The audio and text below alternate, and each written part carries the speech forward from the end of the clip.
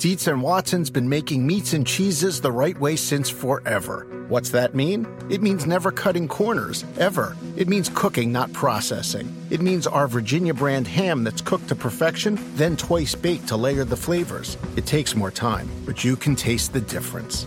We come to work every day to do it the right way, even if it's the hard way. Because if it's not right for us, it's not right for you. Dietz and Watson, it's a family thing since 1939.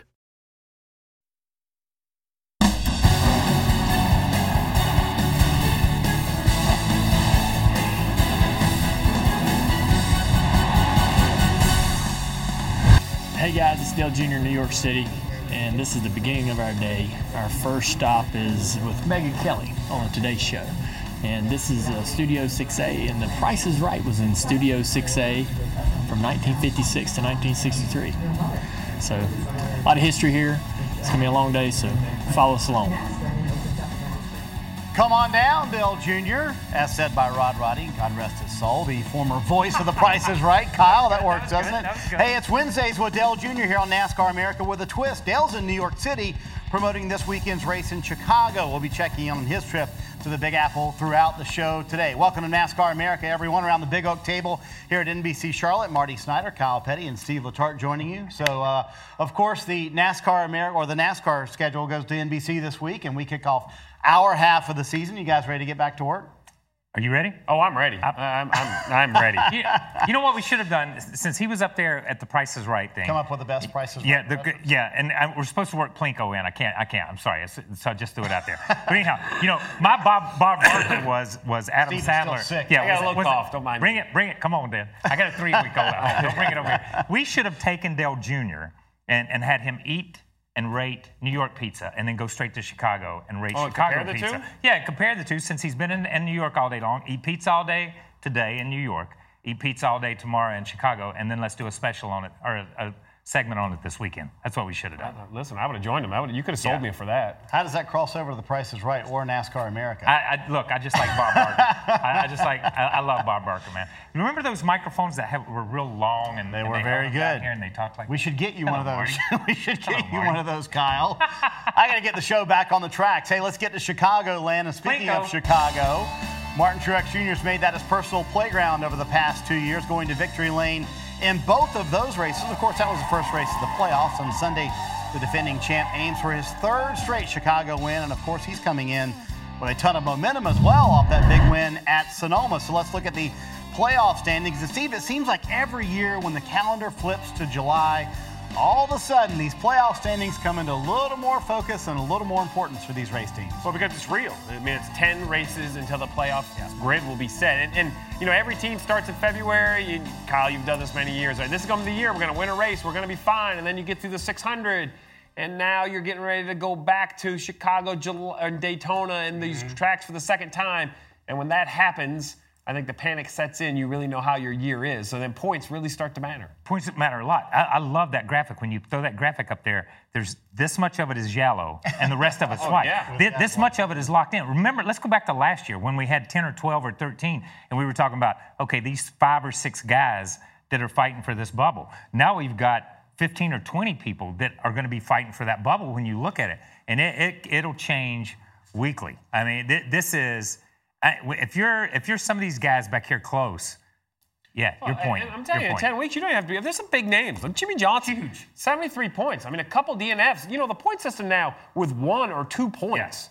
I mean, you can lose 50 points in a weekend really quickly. And you look at, we talk about those guys that are 16, right there on the bubble. But what if a Menard wins? What if somebody wins? Boom, you just got to be in the top 30 and win a race. You know what I mean? And to get to that point. So, I mean, you leapfrog over a lot of people. And we have a record number of drivers who can make it in at this point because there's so few winners. But there's also those wild card races. You got Daytona coming up. You have Talladega coming up.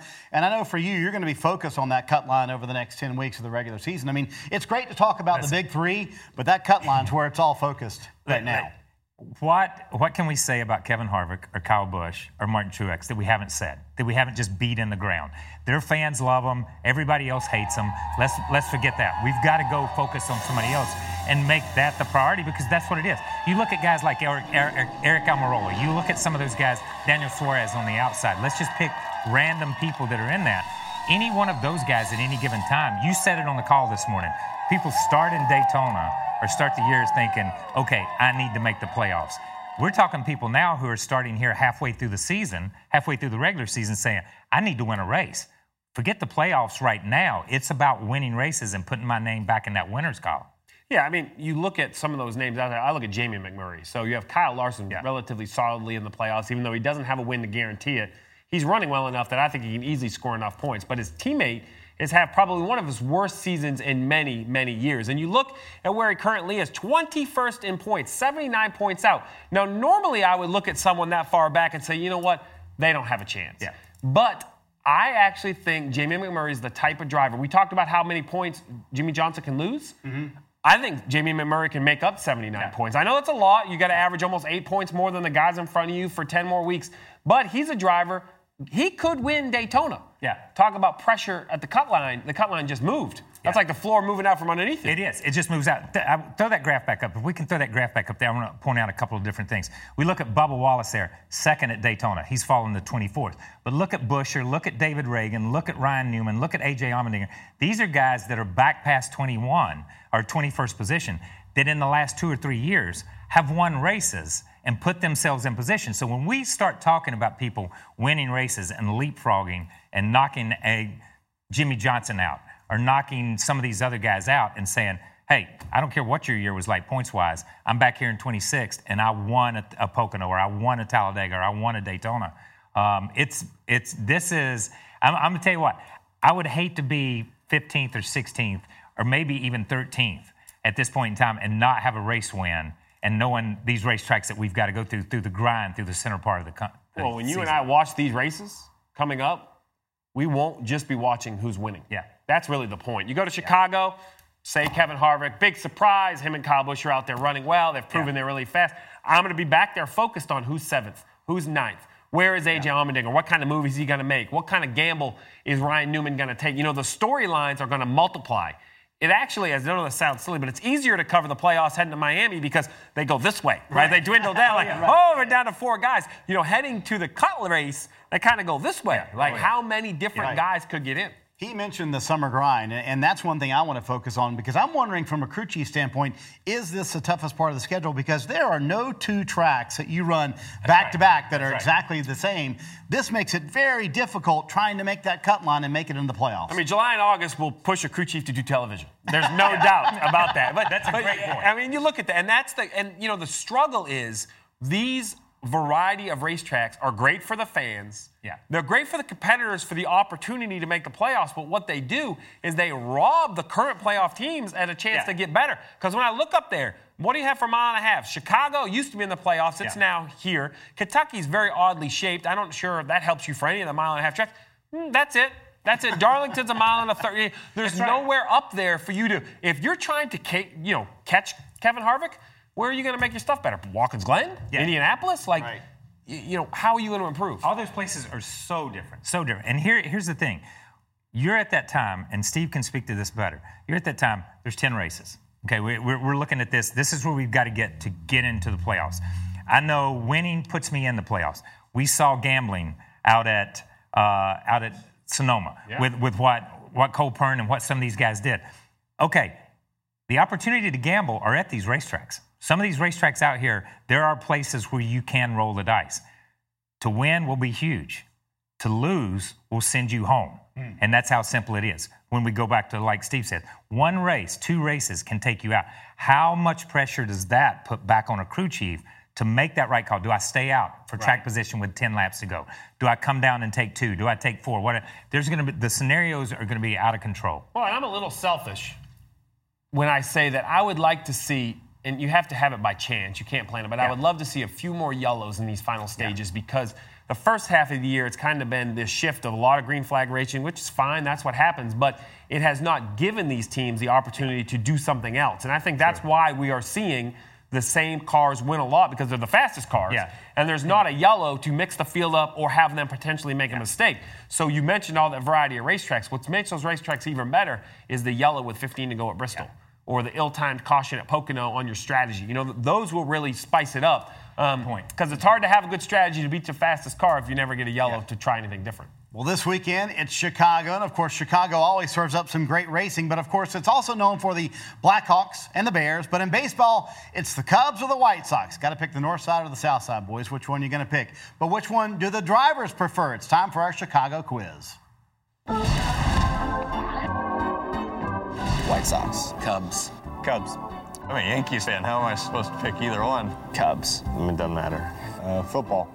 Go Brewers. Yeah, exactly. Elred. Jake. Who were they? I couldn't tell you the difference. Whatever one John Belushi played. Elwood. He's the chunky one, right? Or no, he's the thin one. Okay, right. Well, yeah, I don't know, honestly.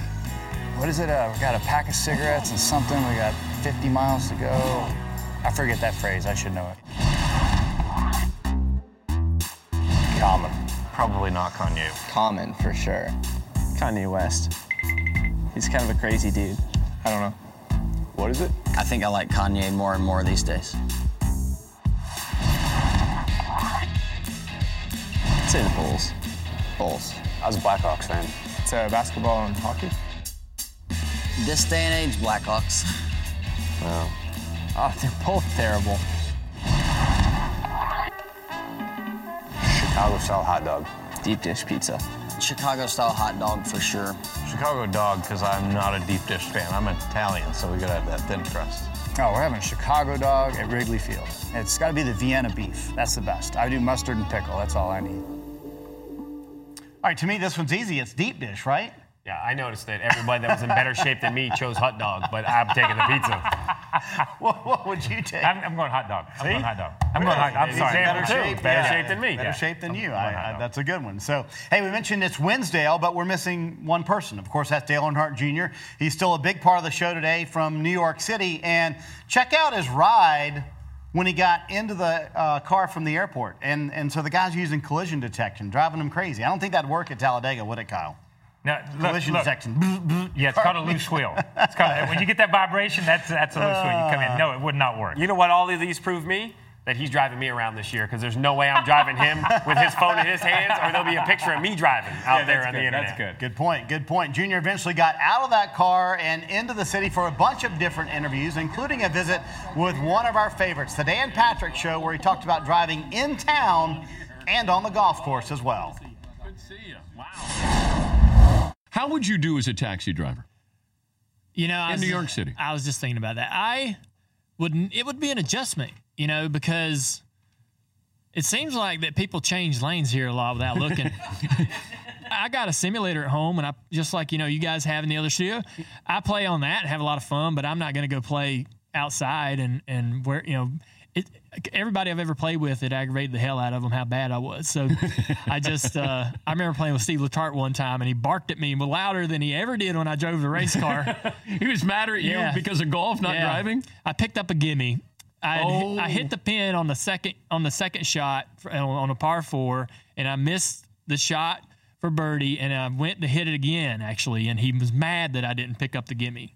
He's like, "That's a gimme. Don't miss this fourth shot. You know, you had a shot at birdie." He was so mad at me.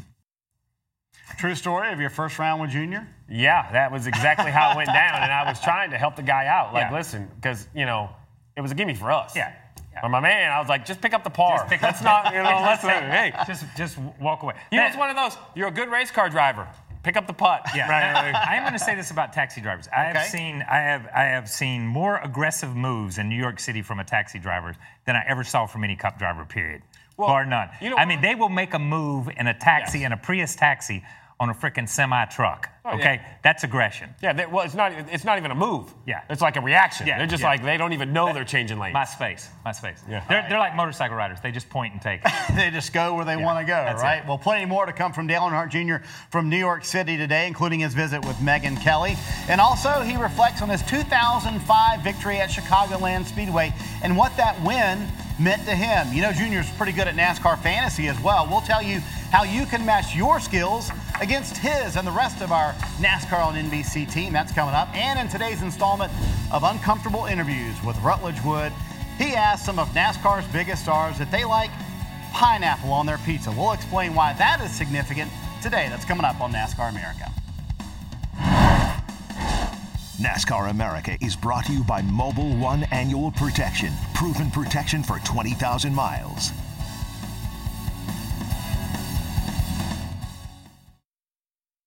Chicagoland to me is unlike anything else. Have a great day, boys. We're racing in Chicago. Mile and a half, but it has a lot of character. Here you got to run 400 great miles. Come on, turn number 3. Settle back in. Sorry, your mark. Every time you get through 3 and 4, it's like getting punched in the gut. Chicago, you can run anywhere from the apron to the wall. Truex makes it 3 wide. Come on, buddy. You could race around it wherever you wanted to, and it's fast. You can tell it's 22. It's the first 20 laps, not the last. There's no better feeling than putting in victory lane. It's unbelievable.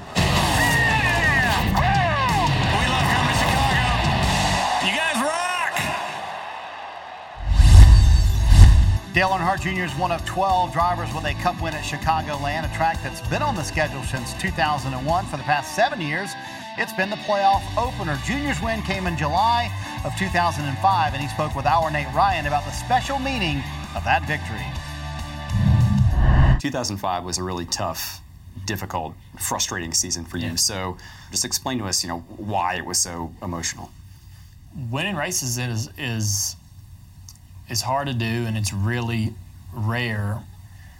It just going through those times when you're not successful, not winning races, makes you appreciate like what winning feels like, and that moment of joy and being in victory lane and celebrating with people, and it makes you really long for it and miss it and need it. And I don't know that we felt like we were going to be in a position to have that.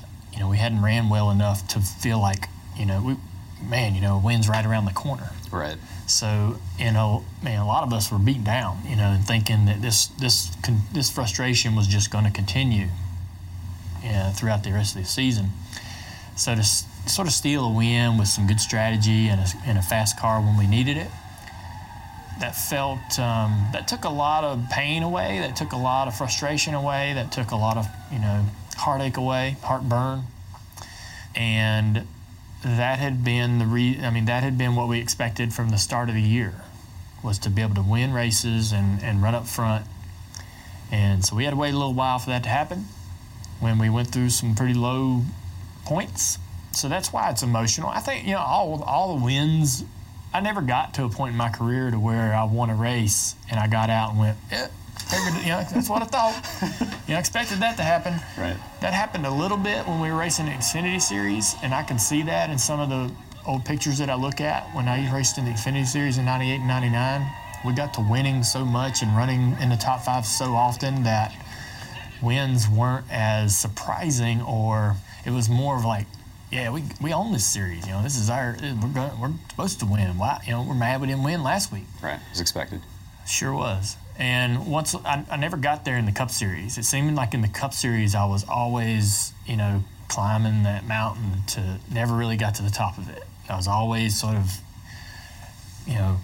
climbing that steep mountain to get a little success here and there. And so when you did win, you had all this bottled up, ready to come out, all this happiness, and you've been waiting for this moment, to happen, to be able to celebrate. And you'd been wanting this for you, you'd been wanting it for the people around you, and it was finally there. So you would just let it out. Yeah. Boy, some great insight there from Nate Ryan and Dale Earnhardt Jr. That's a great topic of well-timed wins in your career as a driver and a crew chief. Steve, I'll start with you. Was there one win that stands out where you said, boy, that came just at the right time? Well, I think all the wins stand out, much like Dale said. I appreciated every one of them, but I can't think of a win that was needed more than in 2009 when Jeff and I were able to go win at Texas. I was announced as a crew chief in 2005. We had instant success, won at Martinsville, won a bunch in 2006, 2007, and then we went winless in 2008. Winless with Jeff Gordon is not a good place to be. And you ask yourself, would it ever come again? What was gone? Where did the magic go? And not only was it a win that we needed, but it was a win at a track that he had never won at, a track that really was snake-bitten for Jeff Gordon. So that made it even more special. But I remember that year, I didn't know if one would ever come. And it got to the point where work, not that work is supposed to be a blast, but it wasn't fun. Like, you went to work thinking, what possibly could go wrong next? So that win definitely meant a lot. And those kinds of wins certainly more special. Kyle, for you as a driver, now I got to admit, on our pre-show call, you said every win was a bit of a surprise. So we're going to run through all of your highlights here, all of your wins. No, we are really. We'll show you all of your wins right here. So it doesn't take long. That was huge. That was huge. No, but and I think what Dale spoke to as much as anything else, if I listen to it, because is I've met very few drivers are incredibly insecure. Okay, and I don't know. The great drivers are insecure because they're so hungry for that next win, to prove that they're good, but they hide it very well. They hide that insecurity very well. So you don't take it for granted. Even when you get out and you have that look on your face like, yeah, I expected to do this.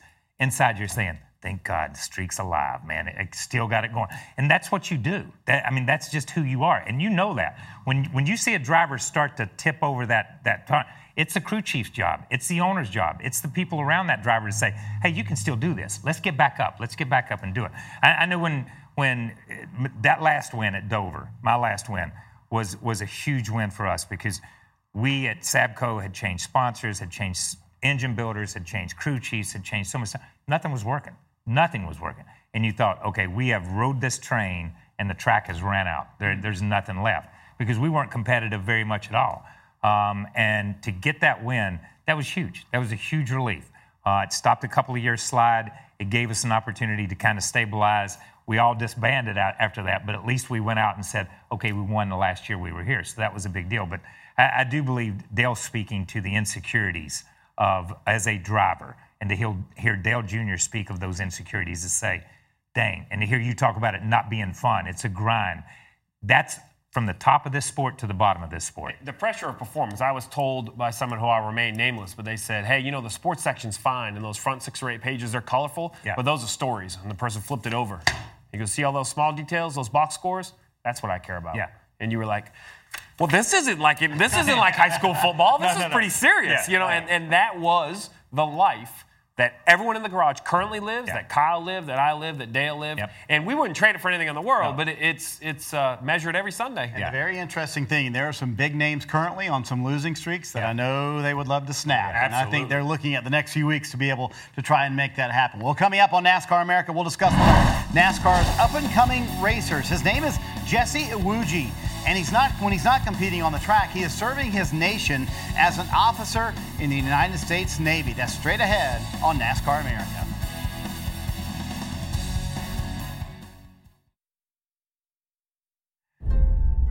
Chris Pratt and Bryce Dallas Howard return to star in the next chapter of one of the most exciting movies in history. Don't miss the movie event of the summer. See Jurassic World: Fallen Kingdom now playing. Well, today's My Home Track is Capitol Raceway in Maryland. The drag strip hosts racing until mid-November. Located just 12 miles from the U.S. Naval Academy in Annapolis, this is where one member of the midshipmen first climbed behind the wheel to see if he had what it takes to make it in motorsports. And that person is Jesse Iwuji. Not pictured here, but before he became a driver, he played football as a defensive back for the Navy, and now he's a lieutenant in the Naval Reserves. Iwuji now races in NASCAR's K&N Pro Series, but is also ready to serve his nation at a moment's notice. It is difficult managing the time between, serving and also racing. Some of the race weekends will be on the same weekends that I have drill weekends, and I'll have to move things around. Being in the Navy, it's had its tough moments. When I first, at least once at Naval Academy, they did everything they could to try to break you. And sometimes it worked, sometimes it didn't. But at the end of the day, you had to just grind through it. I'm not a quitter. I don't like quitting anything, so I was never going to quit. And for much more on Jesse Iwuji and his remarkable story, tune in to NASCAR America Sunday, noon Eastern on NBCSN. Jesse is competing in tomorrow night's ARCA race at Chicagoland, but he's also serving as the track's military ambassador this weekend. I've had a chance to spend some time with him. I'm struck by, number one, how nice he is, but number two, just how much passion he has for racing. And I want to say, guys, the term hero, often thrown around a lot, but Jesse Iwuji is truly a hero.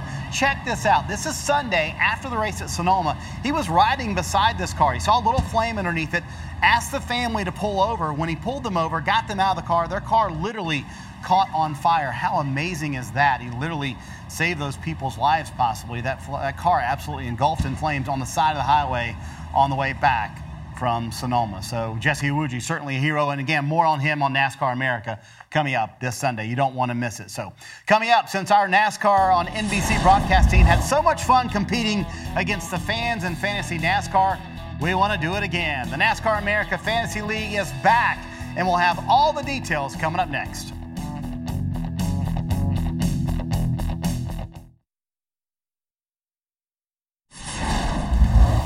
During Dale Earnhardt Jr.'s visit to New York City today, took part in a social media takeover. Uh-oh, there's all the faces of it. Oh, look, wait, Kyle, you were in New York today. I didn't know that. Mini Kyle. He ran into a big NASCAR fan, of course, a member of our NBC News team and News family, Brian Williams, who I can verify is a huge NASCAR fan. Loves it, for sure, loves it. Hey, this day in NASCAR history takes us back to 1999, and for the second straight season, Jeff Gordon won from the pole at Sonoma Raceway. I think Steve Letarte was there. It wasn't easy, but he had to hold off a late charge from Mark Martin over the final 3 laps. Gordon added a third straight win in 2000 and remains the only driver with consecutive Sonoma victories. Stevie, what do you remember about that day?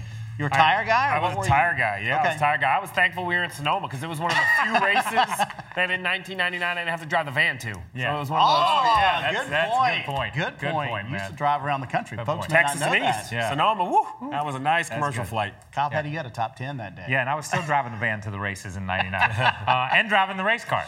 So that's right after I started my own team. So, yes, that was big. I know you're really excited about this next piece of news. Steve and I are. I think you are too, but it's back. Our NASCAR on NBC team will challenge you guys head-to-head in NASCAR Fantasy. It was so fun for the last 10 weeks. Why not do it again? The new 10-week schedule kicks off this weekend at Chicagoland.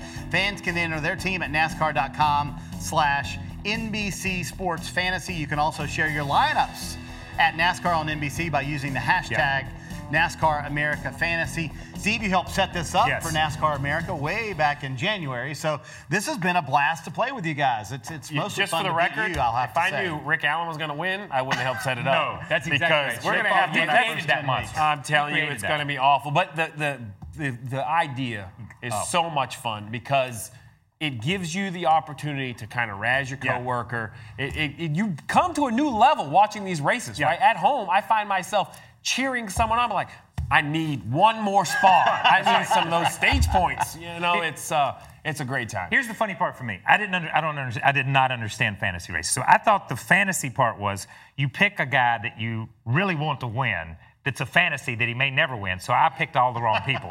So I ended up last in our fantasy, and I had a kid halfway through the fantasy. So I dropped out. I dropped out a little bit. I'm sorry. I got a little bit of an excuse there. Yeah. But now that I understand, I'm making a full assault on this one. I've got it. Well, listen, it's a great time, right? So you pick a lineup for the fans that don't understand how it works, right? You pick yourself 5 drivers, put one in the garage. You could put him in the race by the end of stage 2. You also get to pick stage winners, race winner, winning manufacturer. There's a lot of involvement, and it's great because it's only 10 weeks, right? So and if there's you're no driver limits in a 10 I know. Yeah, that's the best part. That's a good part. Kyle and I, where our attention perhaps may not last 26 weeks. No. 10 weeks fits us perfectly. Listen, for all you fans out there that are playing Fantasy League this time, bring it. Don't sing it. I'm coming after you this time. I'm coming. Wow. I'm throwing it down. From Kyle Petty. Throwing it down. For way of review, here's how we finished in the first 10-week competition, Don't show by the way. Oh, no, we got to show yours, Kyle. Come on. Oh, man. I didn't know it went that deep. Yes, I told you. 2,089. The sad part, I think they had 4,000 players. I was only half bad. Some guy named Rick Allen did win. Do you want to explain to us your thorough evaluation process in setting a lineup? Because I know you went through a lot of work to do. Yeah, I really do. So basically, I go alphabetically. So if I start with the Bushes first, and then I'll work my way down to, Eric Almirola first. I start with those guys. So Then I work my way to Keselowski and all those guys. So everybody gets to play. Okay. And in my fantasy league, everybody's a player. You're going to be more serious. I'm going to be a lot more serious. The last time I just ran. In my defense, I didn't understand the garage thing. I don't understand the garage thing that you just did. I just thought you had to pick like a 6th guy just for you fun. pick a 6th guy, and if one of your first 5 have trouble in the first 2 stages, you can swap them out. Did not know that. You know how many races in your career you got to a point where you're like, can we start over? Yes, that's what you get to do. Second lap in a lot of races. But here's the mistake I made. You talk about the no limits. Right. So I'm in the fantasy league as well over 26 weeks. And the mistake I made for the first couple is I matched my lineups because I felt like I had the right lineup, but I forgot that there was no limits. Yeah. So I should have had basically Kevin Harvick, Kyle Busch, and Martin Truex in all the time. I would have been better off. So you're saying you're going to bring it in these 10 weeks is what you're I'm going to say here on NASCAR America Today that Rick Allen will not beat me in these next 10 weeks. Wow, the gauntlet laid down by Steve. Just to be clear. I think for the rest Rick, of us I know you're watching. It won't happen. For the rest of us in the league, please make that happen. Oh, I'm telling you. Whatever you can do to make that happen. Hey, if you want real advice from the best fantasy experts, go to rotoworld.com for their analysis and the best information for your team. I asked our friend Dan Beaver from RotoWorld to give us some tips for this new competition we're having starting up this weekend and also evaluate our first 10 weeks. The 3 of us, take a listen. Hi there, this is Dan Beaver from rotoworld.com. I've had a chance over the last couple of days to look at your rosters from the first 10 weeks, and I think I've figured out a couple of things you guys have done right and a few things you've done wrong. First of all, Marty, you get an A. You had Harvick perfect. He was among the top 5 6 times in the 10-race segment. You had him on the roster all 6 times. Steve, you get a B. You had him 5 of the 6 times he was perfect, but you missed twice, and that kept you from getting some of the dark horses that you might have been able to pick up that Snyder got. Petty, I think you need to check out RotoWorld just a little bit more. Check out the cheat sheets. They're pretty darn accurate, and that'll give you a starting point for your roster. So come visit me at rotoworld.com. This is Dan Beaver. You still got to see. That's not that bad. I appreciate that. It's almost like, but you know what? I'm pretty comfortable being in in-school suspension, so I'm okay with that. I've been there before. C was a heavy bell curve. That was a heavy bell curve. That was a heavy bell curve. That was very nice grade. That was good. Thank you very much, man. That was good. I started for Spire. I hadn't been graded like that in a lot. I thought I was starting in the principal's office. Yeah, I know, man. Now you know some secrets. Go to RotoWorld. You'll be okay, right? Yeah. I'm not going to say I'm going to be okay, but that's like saying if you study harder, you're going to do better. Never worked for me. Okay, all right. I'm trying. By the way, in those first 10 weeks, here's our actual top 5. As we mentioned, Rick Allen, 57th overall. Very impressive. Dustin Long led for the longest time. He was crushed when he didn't win. Crushed, Steve, when he did not win this competition. Oh, listen, I called him just to see what went wrong, and I couldn't even get anything. It was just a dial tone on the other side. Couldn't even get a word. As you can see, Dale Jr. wound up finishing 4th. He, too, took it very seriously. Of course, Dale Jr. has been in New York City all day long. Now, I need to explain this next clip because he's a massive Bravo watcher. So when he met a Real Housewife today, Jr. himself was a little starstruck. Dale, this is Candy. Hi.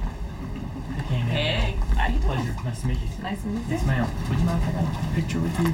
Yes. You know what? I feel like I met you before. Yeah. I did. Long years ago. You wouldn't remember. I went to one of your events. It was a long time ago. Well, awesome. Well, it's an honor to meet you again. That is Candy Burrows from the Real Housewives of Atlanta, and immediately Kyle Petty knew who she was because you too, Real Housewives fan. Look, was on Watch What Happens Now, but here's the thing. I know we showed the clip of Dale Jr. winning Chicago. Yeah. This had to rank right up there with that. Okay, meeting Candy has to rank right up there with winning Chicago then. You guys both massive Bravo fans, huge, right? Man. I love the Housewives. It's rare when Dale Jr. says, "Can I take the selfie?" Yes, right? that is. It doesn't happen a whole lot. Has he ever asked you for a selfie?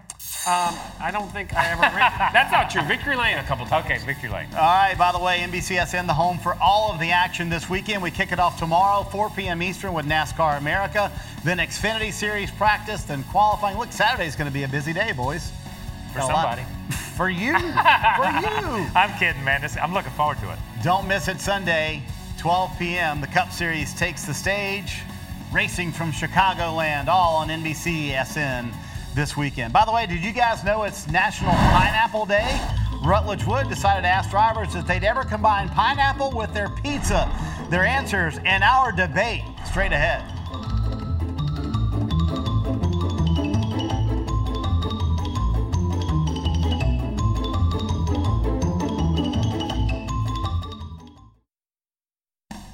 NASCAR America is brought to you by Mobile One Annual Protection. Proven protection for 20,000 miles.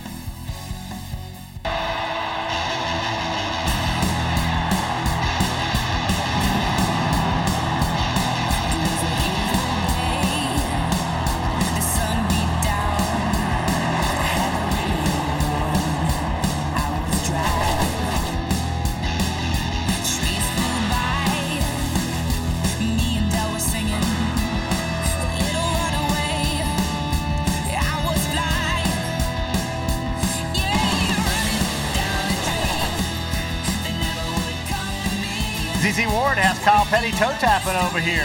Ready to run down a dream, Kyle? Ready, baby. We're doing it this weekend. Chicago. That's it. Chicagoland Speedway. Can't wait to kick off our half of the season this weekend on NBCSN. Time to make a social pit stop. Look, you know this guy, Kyle. The one on the left or the one on the right? I know both of them. You know both of them. I know both of them. You're related to both of them.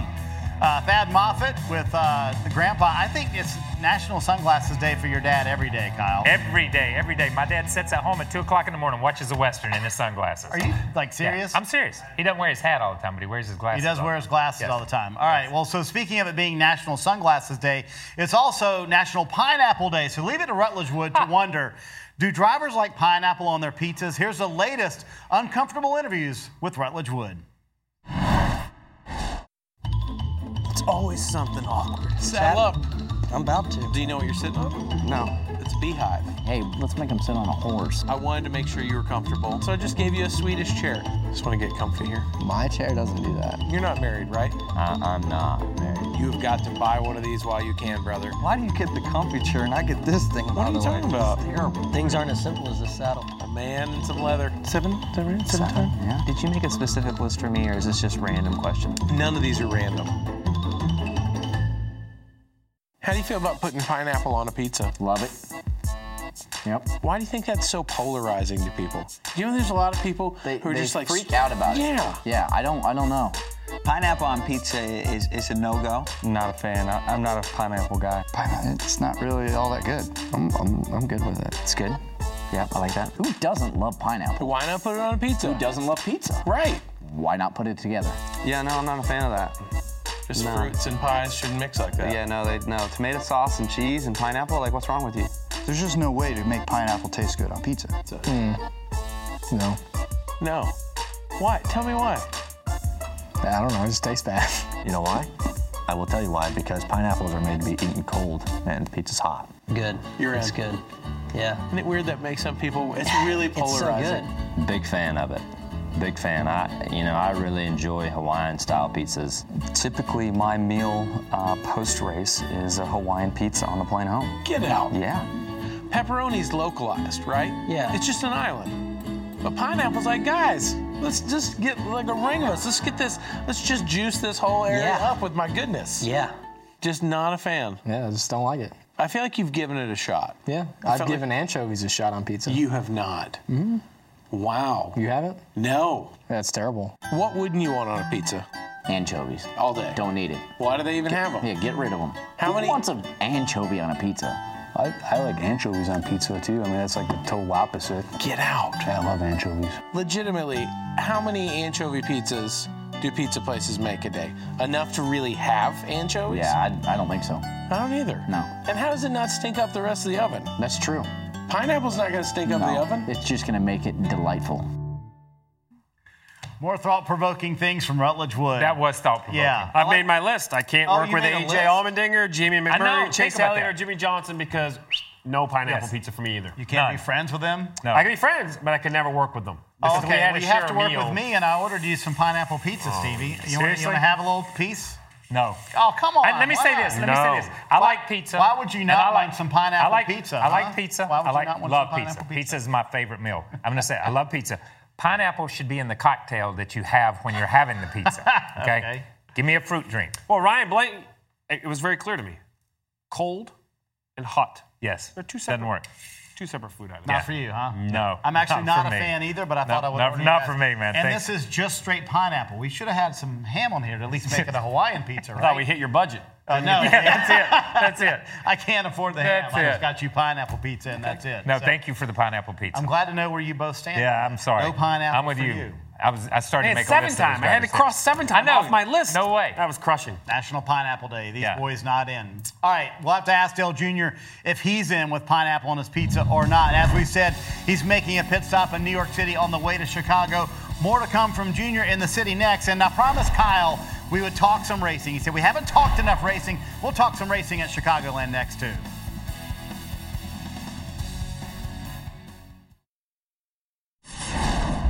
What is the perception and the reality for you? Do people perceive you? There's always studies, right? Yeah. And they think I'm one of the most unapproachable guys you could meet. And it's interesting, and I always look at, video that they have of me or pictures they're taking, and I look like I'm pissed off all the time. And I get it, and I'm like, man, I probably wouldn't approach him either. But I'm just thinking, I'm in the moment of thinking about this race car, and I'm in the garage, I'm like, thinking, how can we get better? And I'm not always cutting up and things like that, but that's just your I've face. never been. You're just born with that face, man. Gotta cut him a break, man. It's the resting Denny face. Resting Denny face. I've never been rude to a fan, ever. I've never turned a fan down for an autograph unless I'm directly going into a race car, into my hall or something like that, and I'm in a hurry. If I ever have time, I do it. No question about it.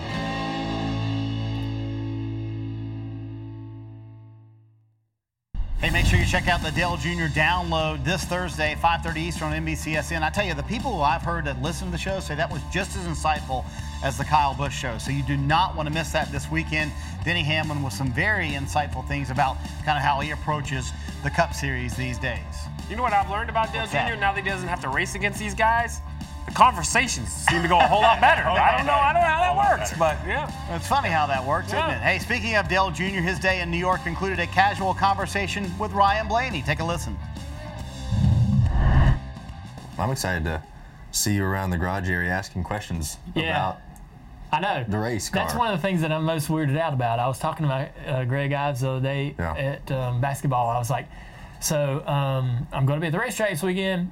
I'm gonna, come up in your trailer. Like, you okay with that? I might come over there and ask you how's it going. Yeah. One of the other things I think is gonna be weird is like on Friday mornings or Saturdays when I'm like, hey, or during the week, if NBC's like, we need you to interview Ryan on Friday morning outside his bus, I'm gonna be like, hey, I gotta interview you.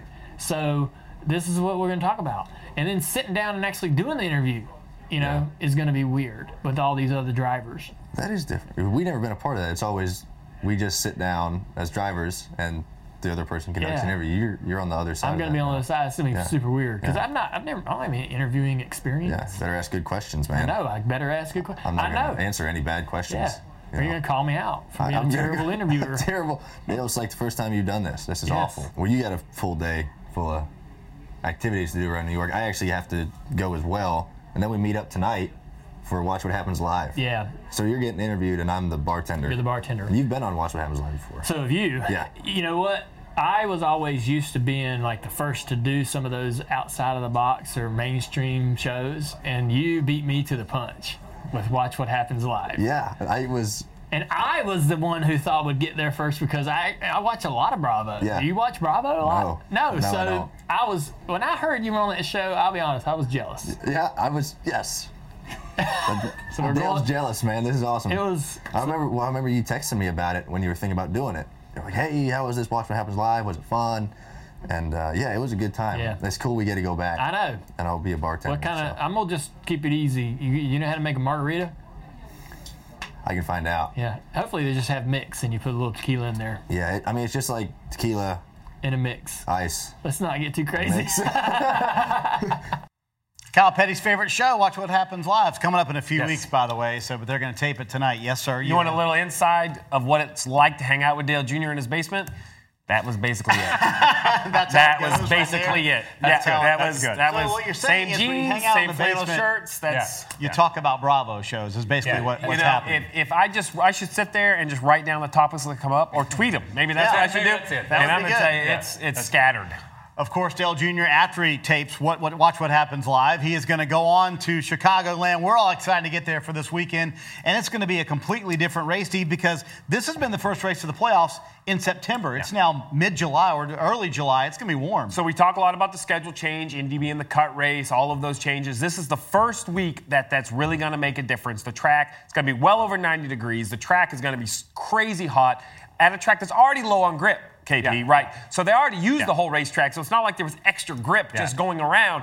I think that favors some different drivers. I think Kevin Harvick comes to mind. I know he's good everywhere, but low grip racetrack. But I'm thinking Kyle Larson. Kyle Larson's the type of guy that when you get rim riding, have to back the corner up, be very patient on the throttle, he comes to mind as a guy that would suit this style of racing.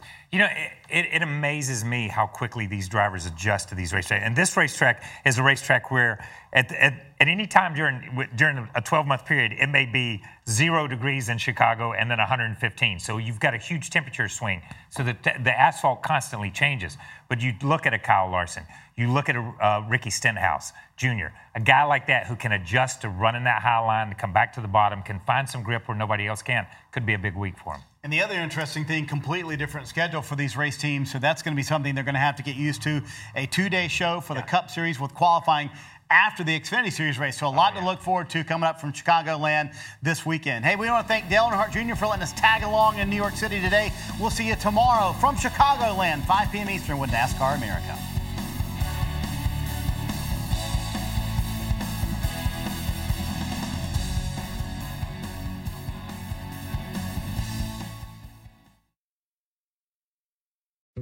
Dietz & Watson's been making meats and cheeses the right way since forever. What's that mean? It means never cutting corners, ever. It means cooking, not processing. It means our Virginia brand ham that's cooked to perfection, then twice baked to layer the flavors. It takes more time, but you can taste the difference. We come to work every day to do it the right way, even if it's the hard way. Because if it's not right for us, it's not right for you. Dietz & Watson, it's a family thing since 1939.